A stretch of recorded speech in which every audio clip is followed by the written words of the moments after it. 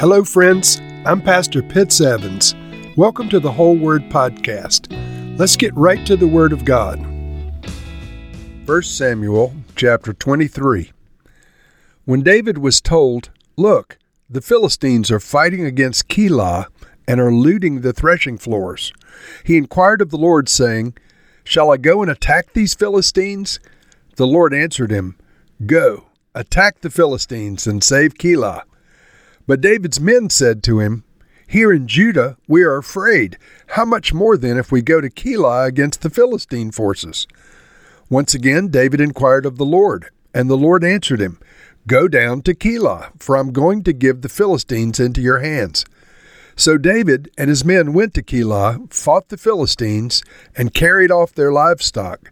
He inflicted heavy losses on the Philistines and saved the people of Keilah.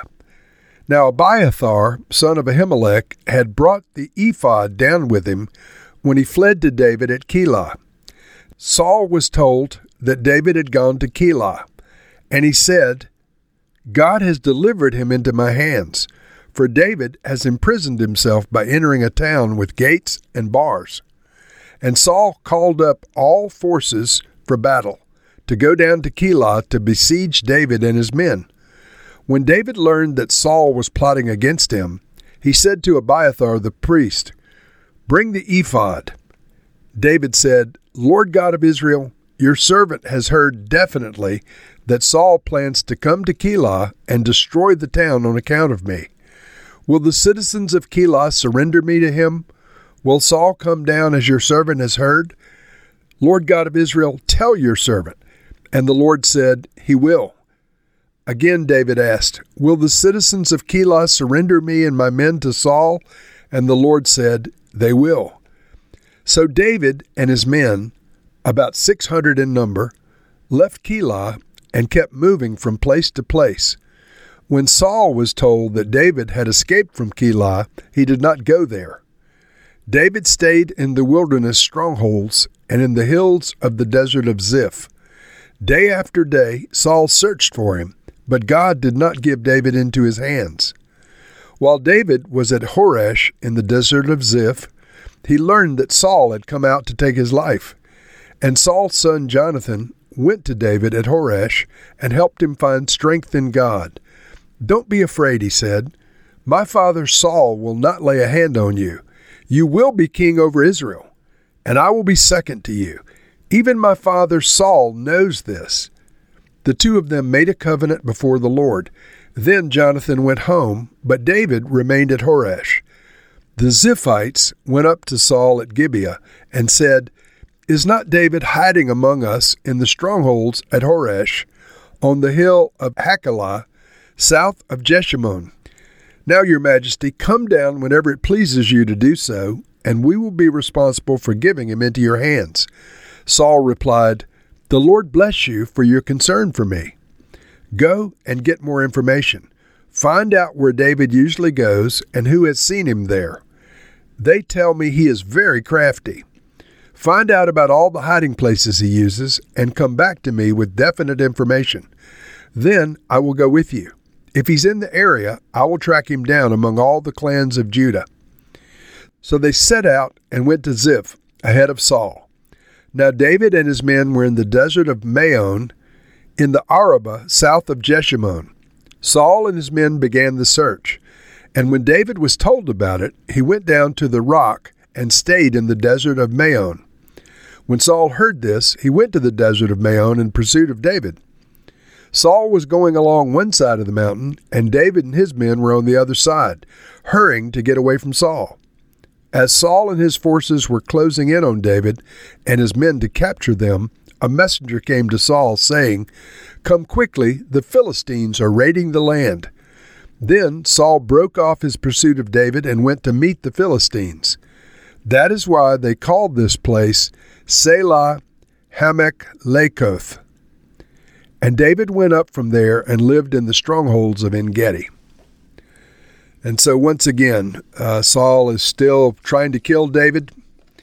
David hears in the first couple of verses that the Philistines have attacked a city in Judah, And so he asked the Lord, should I go fight these Philistines? Now, mind you, he's already in hiding from Saul, but he's such a warrior and a defender of God's people. He asked the Lord, hey, can I take my guys and go attack the Philistines? And the Lord answers him and says, go attack the Philistines and save Keilah, the city.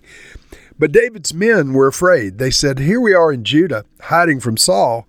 How can we go fight the Philistine forces? So David once again goes to the Lord, and he says, Lord, should we go down and fight them? And the Lord says, yep, I already told you, David, go fight the Philistines.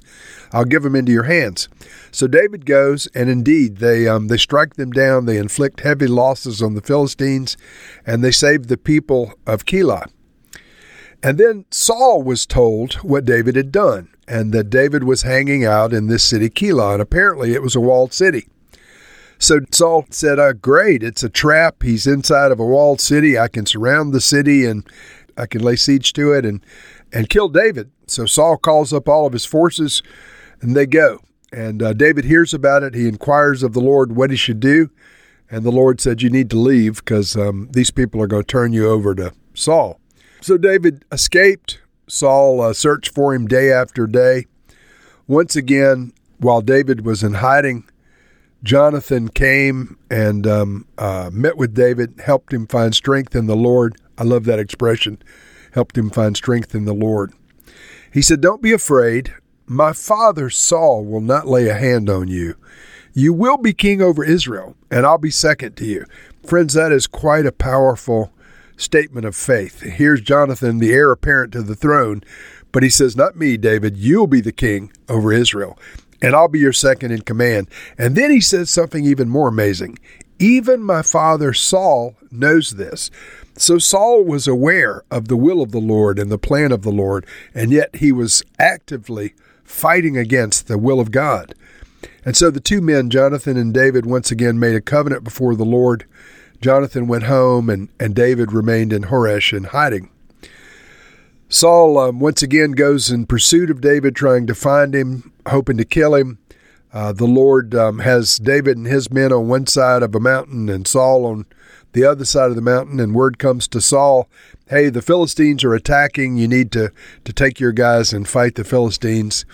And so Saul breaks off his pursuit of David, goes to fight the Philistines, and David escapes once again. Now, friends, this progressive slide of Saul's is a horrible, horrible thing to watch. You know, first he was disobedient to the word of Samuel concerning waiting for him and allowing Samuel to make the sacrifice. He usurped Samuel's priestly role and made the sacrifice himself, and he transgressed against the Lord, the word of the Lord through Samuel, by disobeying Samuel. And so there was a couple of episodes with Samuel that resulted in Saul being disqualified from the throne, and yet he was still serving as king. And so the Lord made it apparent to David first that he was anointing him to be the king, the replacement king. But David didn't throw that in Saul's face, and yet Saul figured it out over time that the hand of the Lord was on David. And apparently at some point, the Lord had made it crystal clear to Saul, David is supposed to be the king, and your son is not going to be king. He's going to be David's second in command. So this idea of Saul's apostasy becoming so bad that even his own son recognized that the hand of God was against Saul. Saul knew the will of God, and he was actively fighting against the will of God. Friends, that's a higher level of sin than to not know the will of God and to miss the mark. Saul knew the will of God, and it was for David to be king, and Saul's son, Jonathan, to be his lieutenant. He knew that was God's will, and yet he continued to try and kill David, thinking he could break the will of God over David's life. And so, Lord, we recognize this progression. Sin never leaves us with just one error. It always takes us further than we wanted to go or further than we thought we would go. The progression of sin, Lord, if it's uninterrupted, if it's unconfessed, if it's not dealt with, it'll lead a slippery slope downhill to the grave, and perhaps even to hell and separation from you forever. Lord, look on our lives. look on my life and all those that are listening. Examine us, Lord, and see if there is any sin in us that is leading us away from you. God, arrest us, spiritually speaking, today. Give us the grace to see our sin. Give us the grace to repent. Give us the grace to turn from our sin and to follow you. Lord, we don't want to continue to oppose your will in our lives. Help us, Lord. Give us grace. In Jesus' name, amen.